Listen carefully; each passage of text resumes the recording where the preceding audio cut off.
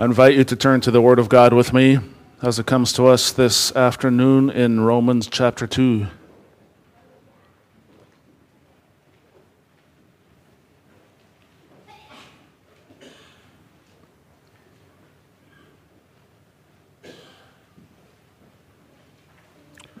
Romans chapter 2, the verses 1 through 11.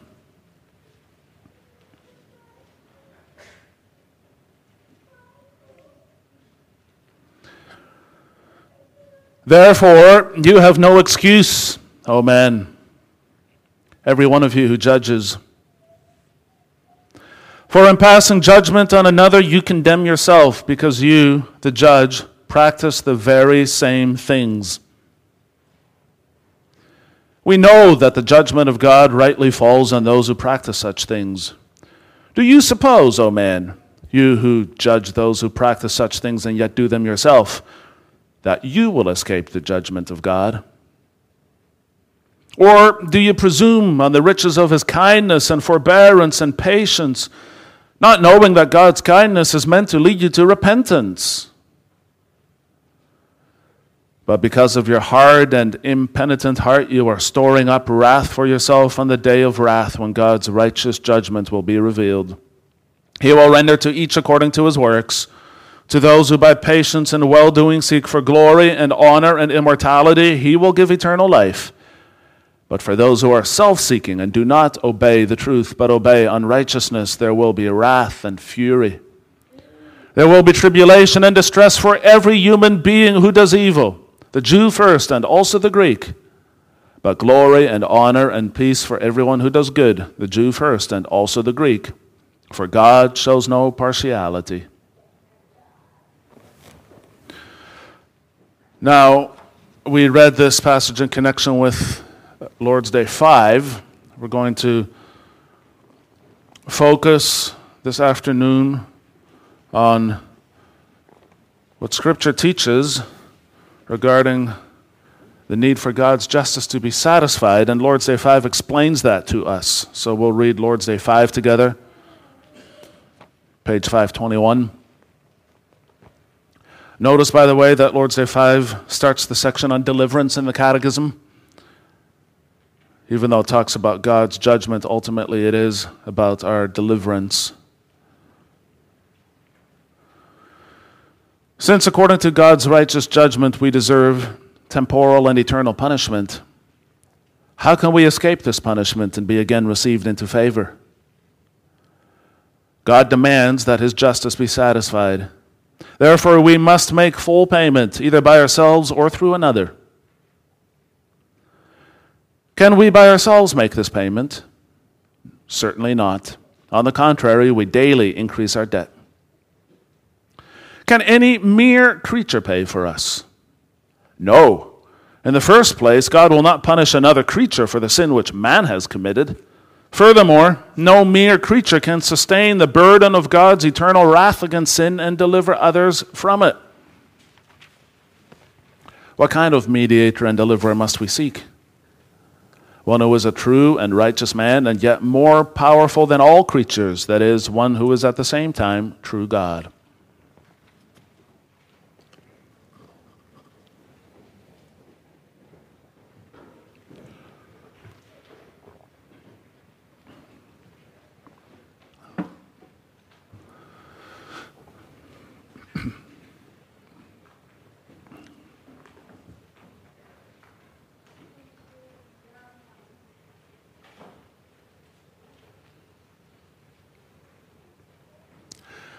Beloved congregation of our Lord Jesus Christ, a few weeks ago I happened to notice a black car on the other side of the hibiscus bushes on the edge of the car park.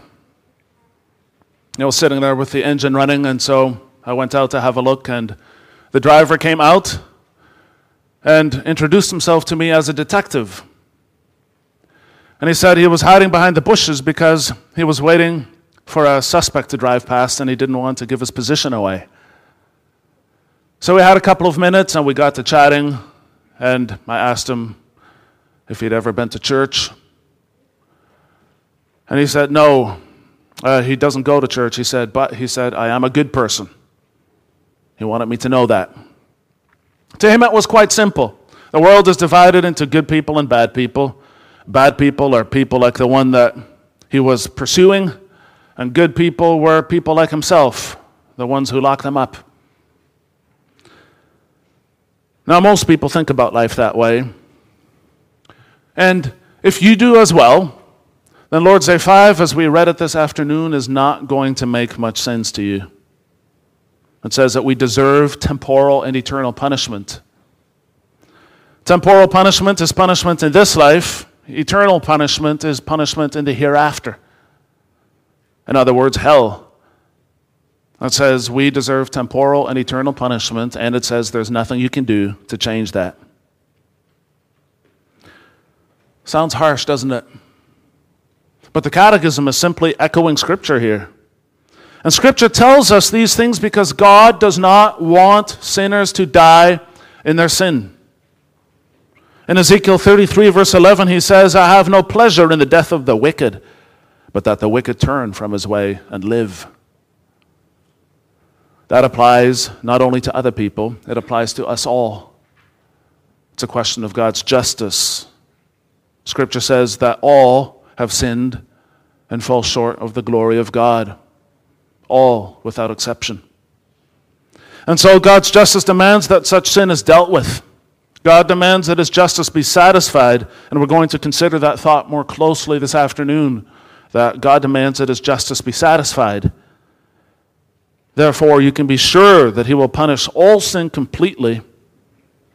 Therefore, you can also be sure that he has punished your sin completely. All human beings are accountable to God. God is a judge because ultimately everything belongs to him. And we sang about that, didn't we, in Psalm 24. In fact, it's the very first thing that the Bible teaches us, the very first verse. In the beginning, God created the heavens and the earth. And that theme is repeated in many places in Scripture, that God is the creator of all things and therefore owns all things. One of the most striking examples is in 1 Chronicles 29, where King David prayed after the people gave gifts for the building of the temple. And they gave a massive amount, 170 tons of gold, 238 tons of silver, large quantities of other materials. And yet at the end of this prayer, David says, for all things come from you, and of your own we have given you. For we are strangers before you and sojourners as all our fathers were. Our days on the earth are like a shadow, and there is no abiding. O Lord our God, all this abundance that we have provided for building you a house for your holy name comes from your hand, and it is all your own. So Scripture makes it clear God is the owner of all things, and there's nothing you can give to God that was not already his to begin with. As the Apostle Paul wrote in one of his letters, what do you have that you did not receive? And that is why it makes no sense to think, as some people do, that as long as you live a good life, that you will be okay. Such people might even be religious, and they live as they please, but they give a little bit of religion to God. But here's the thing, God demands all of it. He demands all of us because that's his right.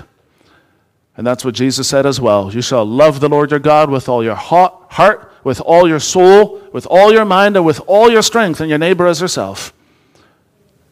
On these two commandments depend all the law and the prophets.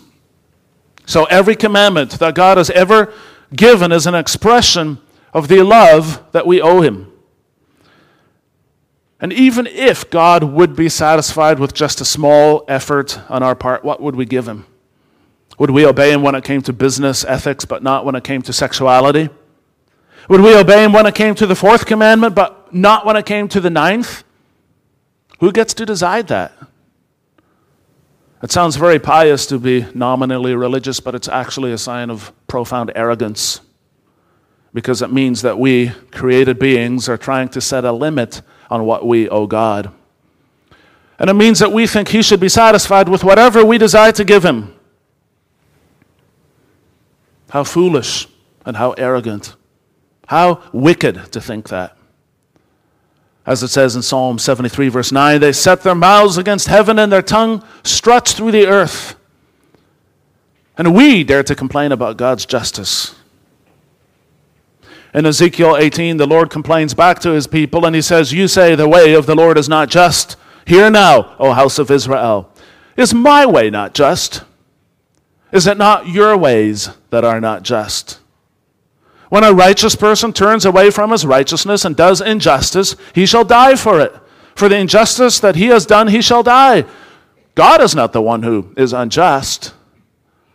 We're the ones who are unjust. Because we always think, everybody thinks in the back of his mind, different rules ought to apply to me. My situation is special. This is unique, etc. But look at verse 2 of our reading. Look at what God says to that. We know, actually verse 3, because of your hard and impenitent heart, you are storing up wrath for yourself on the day of wrath when God's righteous judgment will be revealed, is verse 5. So unless God takes our sins away, we're storing up wrath for ourselves as Judgment Day approaches. The Catechism says that God demands that his justice be satisfied. God's justice is tied to the upholding of his law. And you might think, well, if God writes the rules, why can't he not change them? Why can't he loosen up a little bit? But it doesn't work that way, and here's why. Because God's law is an expression of his character. Consider, for example, the Ten Commandments. The Ten Commandments are the most basic summary of God's law. And when he says, you shall not bear false witness, for example, he's saying something about himself. He's saying, when he says, you shall not bear false witness, what he's also saying is that he loves the truth. And so if he decides to not punish sin against this commandment, he's saying that he no longer stands for truth. He's willing to put up with falsehood. And that can never be. If he did not satisfy his justice, he would be untrue to himself. So God demands that his justice be satisfied. He always will. And his judgment is comprehensive.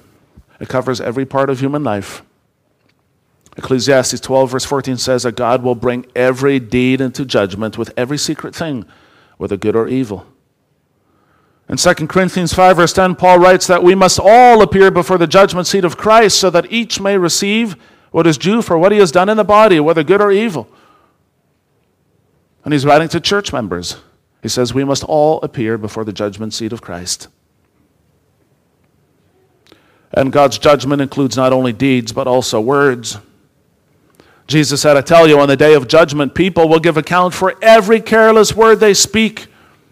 Not only our words, but even our thoughts. Proverbs 15 verse 26 says that the thoughts of the wicked are an abomination to the Lord.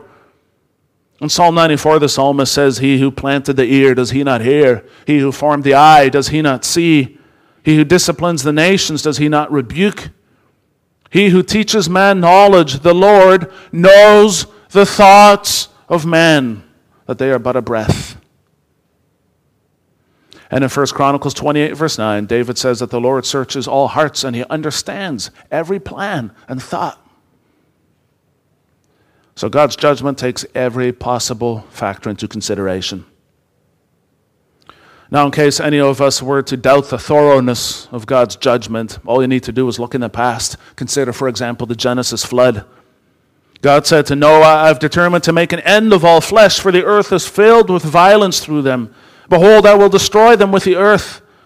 Think about the terrible judgment of God that came upon Sodom and Gomorrah when the Lord destroyed those cities. Or think of what happened to God's own people when they disobeyed him. In Jeremiah 6 verse 19, he says, Hear, O earth, behold, I am bringing disaster upon this people, the fruit of their devices, because they have not paid attention to my words. And as for my law, they have rejected it. And in Jeremiah 25 verse 31, it says that the Lord has an indictment against the nations. He's entering into judgment with all flesh. And the wicked he will put to the sword. And you know what? You don't even need to look at the past. You can look at the present. We already live in a time of judgment. Psalm 7 verse 11 says that God is a righteous judge and a God who feels indignation every day. Romans 1 verse 18 says that the wrath of God is revealed from heaven against all ungodliness and unrighteousness of men who by their unrighteousness suppress the truth. The wrath of God is being revealed against people. Look at the dreadful consequences of sin that we already see in the world around us. It's the hand of God weighing on human beings in judgment. And all of that judgment is building up to the final day of judgment, what the Scriptures call the day of the Lord. Now, it may be that none of this resonates with you, but it should. On a very deep level, all of us want to see justice being done. We sense that something is missing when people are not brought to justice. Consider, for example, the relatively recent case of Jeffrey Epstein. Jeffrey Epstein was a serial sex offender who was being held in prison in New York before going to trial. But on August 10th, 2019, he was found dead in his cell. So his victims were not able to testify against him. He was not brought to justice. He escaped punishment here on earth. But God's judgment, on the other hand, is eternal. The Catechism refers to the burden of God's eternal wrath against sin. Sinners who do not repent experience wrath in hell. Now you might wonder, how can that be? How can a righteous God send people to hell? How can a single life of sin deserve an eternity of punishment? Well, the reason is that sin does not end in hell. Why not? Because there is no acknowledgement of God's justice. To acknowledge God's justice is a sign of repentance. Think, for example, of Psalm 51, verses 3 and 4. For I know my transgressions, and my sin is ever before me. Against you, you only have I sinned and done what is evil in your sight, so that you may be justified in your words and blameless in your judgment. David is acknowledging that he deserves everything that God brings to him in his life as punishment, as chastisement. And that's a fruit of repentance. That is the work of the Holy Spirit for a human being to come to that realization and to acknowledge that he deserves God's judgment. And you don't find that in hell because it's the fruit of the Holy Spirit. Jesus often described hell as a place of weeping and gnashing of teeth. Weeping is a sign of despair and grief, but gnashing the teeth is a sign of hatred and anger. So those who are in hell are in permanent rebellion against God. Therefore, God's justice can only ever be satisfied in a continual act of punishment. Man in hell is permanently fixed in a terminal spiral of sin and punishment, an infinitely crushing weight that will never, ever let up. That's the true horror of sin. In hell, there's no end to its corruption. The book of Isaiah is a long description of God's justice and his calling out to his people to repent. And then in the very last verse of the book, Isaiah 66 verse 24, it says that his people shall go out and look on the dead bodies of the men who have rebelled against me. For their worm shall not die, their fire shall not be quenched, and they shall be an abhorrence to all flesh.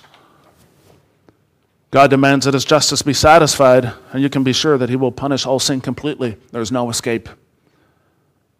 If you're not born again, you will not escape either. Our reading makes it perfectly clear. God plays no favorites. It is not enough to be part of God's people, but to harbor an unrepentant heart. Consider what Paul wrote only a few verses before our reading. In Romans 1, verse 29 to 32, regarding those who reject God, he writes, they were filled with all manner of unrighteousness, evil, covetousness, malice. They are full of envy, murder, strife, deceit, maliciousness. They are gossips, slanderers, haters of God, insolent, haughty, boastful, inventors of evil, disobedient to parents, foolish, faithless, heartless, ruthless. Though they know God's righteous decree that those who practice such things deserve to die, they not only do them, but give approval to those who practice them. Now, even an unbeliever would acknowledge that this list of behaviors deserve some form of punishment. And now consider that we've all participated in this in some way. In a Sermon on the Mount, our Lord Jesus said that all these sins begin in the heart. And from that perspective, we're all guilty. In Matthew 5, he says, "You have heard that it was said to those of old, 'You shall not murder.' And whoever murders will be liable to judgment. But I say to you that everyone who is angry with his brother will be liable to judgment. Whoever insults his brother will be liable to the council. And whoever says, 'You fool,' will be liable to the hell of fire." And he goes on to say, "You have heard that it was said, 'You shall not commit adultery.' But I say to you that everyone who looks at a woman with lustful intent has already committed adultery with her in his heart." So Jesus says, it's not just that you do it. It is the intent, the desire to do it, the dwelling on doing it that makes you guilty. And that doesn't change just because you're a church member. Jesus said, "You therefore must be perfect as your heavenly Father is perfect." In fact, God's people are not even judged last. They're judged first. Look at verse 9 of our reading. It says, "There will be tribulation and distress for every human being who does evil, the Jew first and also the Greek." So it begins with God's people. And Peter echoes that in his first letter when he says, "For it is time for judgment to begin at the household of God." And if it begins with us, what will be the outcome for those who do not obey the gospel of God? Remember, God shows no partiality. That is why our reading warns us not to fall into the same trap as unbelievers do. We should not assume we'll be safe just because we happen to be part of this church. Maybe you have assumed that. Maybe you think, well, so far nothing has happened and probably nothing ever will. Verses 3 and 4 is a warning. It says, "Do you suppose, O men, you who judge those who practice such things and yet do them yourself, that you will escape the judgment of God? Or do you presume on the riches of his kindness and forbearance and patience, not knowing that God's kindness is meant to lead you to repentance?" To presume means to look down on something with contempt, to have little value for it. And he's talking to those who live in sin and do not take God's judgment seriously. He's saying the only reason you've escaped God's justice so far is because God's kindness is meant to lead you to repentance. Consider the riches, he says, of his kindness and his forbearance, his tolerance, his patience. It's riches. It's described as riches. It's this abundance of kindness and patience that God has for sinners every day. When you think about it, he gives you so many chances. He gives us so many chances. In Matthew 5, verse 45, Jesus says that his Father makes his sun rise on the evil and on the good and sends rain on the just and on the unjust. And in Psalm 145, verse 9, it says that the Lord is good to all and his mercy is over all that he has made. God is so kind, dear brothers and sisters, and his kindness is meant to lead us to repentance. And it is when we truly repent, when we turn to Christ in faith, that his justice is satisfied in our lives. Because Christ alone is the mediator and deliverer of Lord's Day 5, the one who is a true and righteous man, and yet more powerful than all creatures, that is one who is at the same time true God. Jesus Christ died for sinners. God satisfied all of his justice in him on the cross. And so when you put your faith and your trust in him, you can be absolutely sure that God's justice was satisfied for you as well. And we'll pay attention to that in our second point. Jesus Christ satisfied God's justice, and he did that for sinners. Romans 5 verse 8 says that God shows his love for us in that while we were still sinners, Christ died for us. So when Christ died, God satisfied his justice. He did it to satisfy his justice, but he also did it out of love for us. Consider the words of the canons of Dort, chapter 2, article 4 here.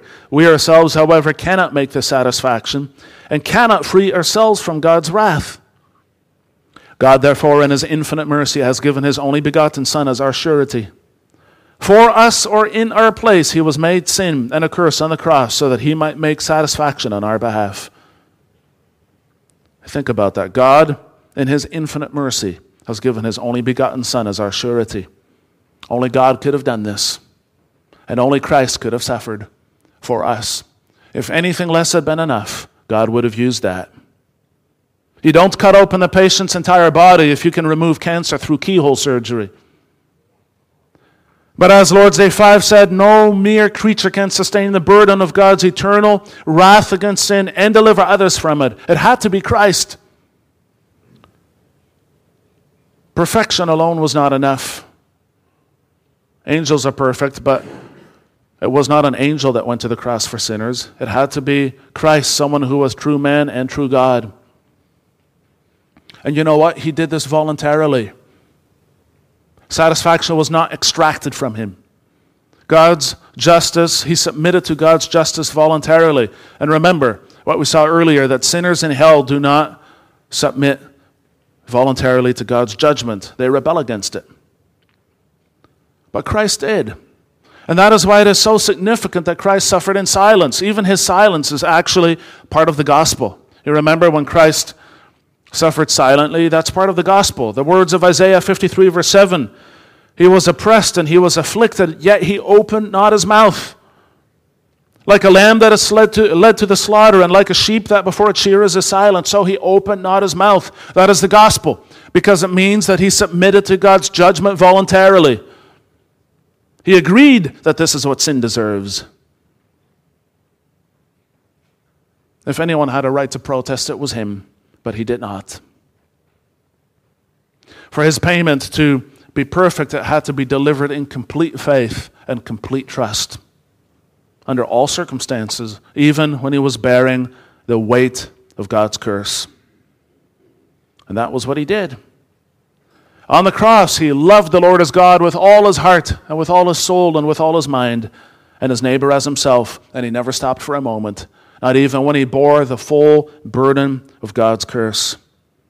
So his suffering was not marred by sin and rebellion, but it was offered up in perfect obedience. The Catechism asks the question, what kind of mediator and deliverer must we seek? And in the end, there can be only one answer to that question: Christ. No one else could possibly fulfill the judgment of God.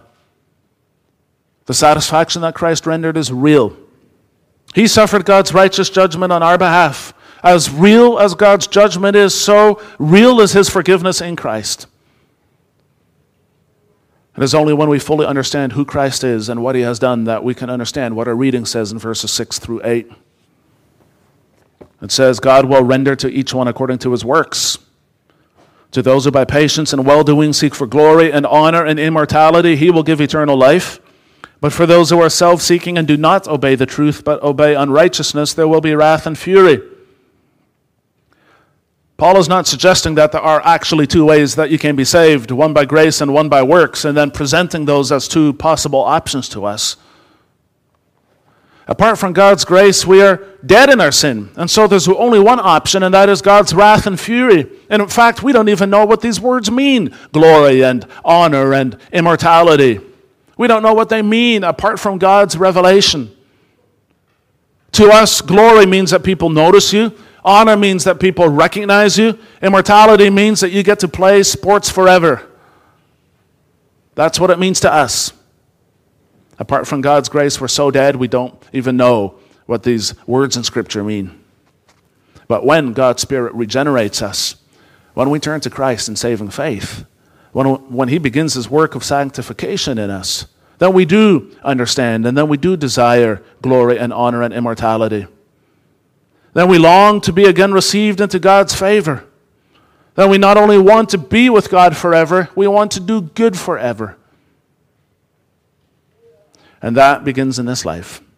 That's why verse 8 of our reading refers to obeying the truth. That's an interesting phrase, isn't it? We would say that the truth is something that you accept. Paul says the truth is something you obey. You believe the gospel. That's obedience. And then the gospel transforms you. Not just in the hereafter, but now already. You don't believe in order to be, you don't do good in order to be accepted by God.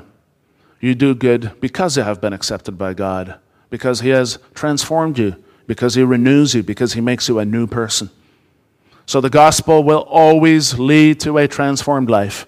If there's no transformation, no progression in sanctification, then there is no faith. But where there is faith, there is persistence in Christian living. Like verse 7 says, patience in well-doing. Persistence in Christian living. And then there's an acknowledgement of God as the awesome, blameless, just judge and avenger of sin. When you understand that, you will never say or even think, I am a good person, like that detective did. And you will not see religion as an accessory to an otherwise unrepentant and self-centered life. Rather, you will begin to see how miraculous it is, what the Bible teaches us.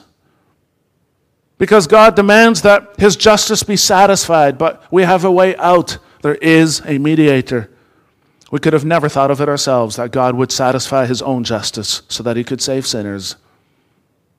But He did. Amen.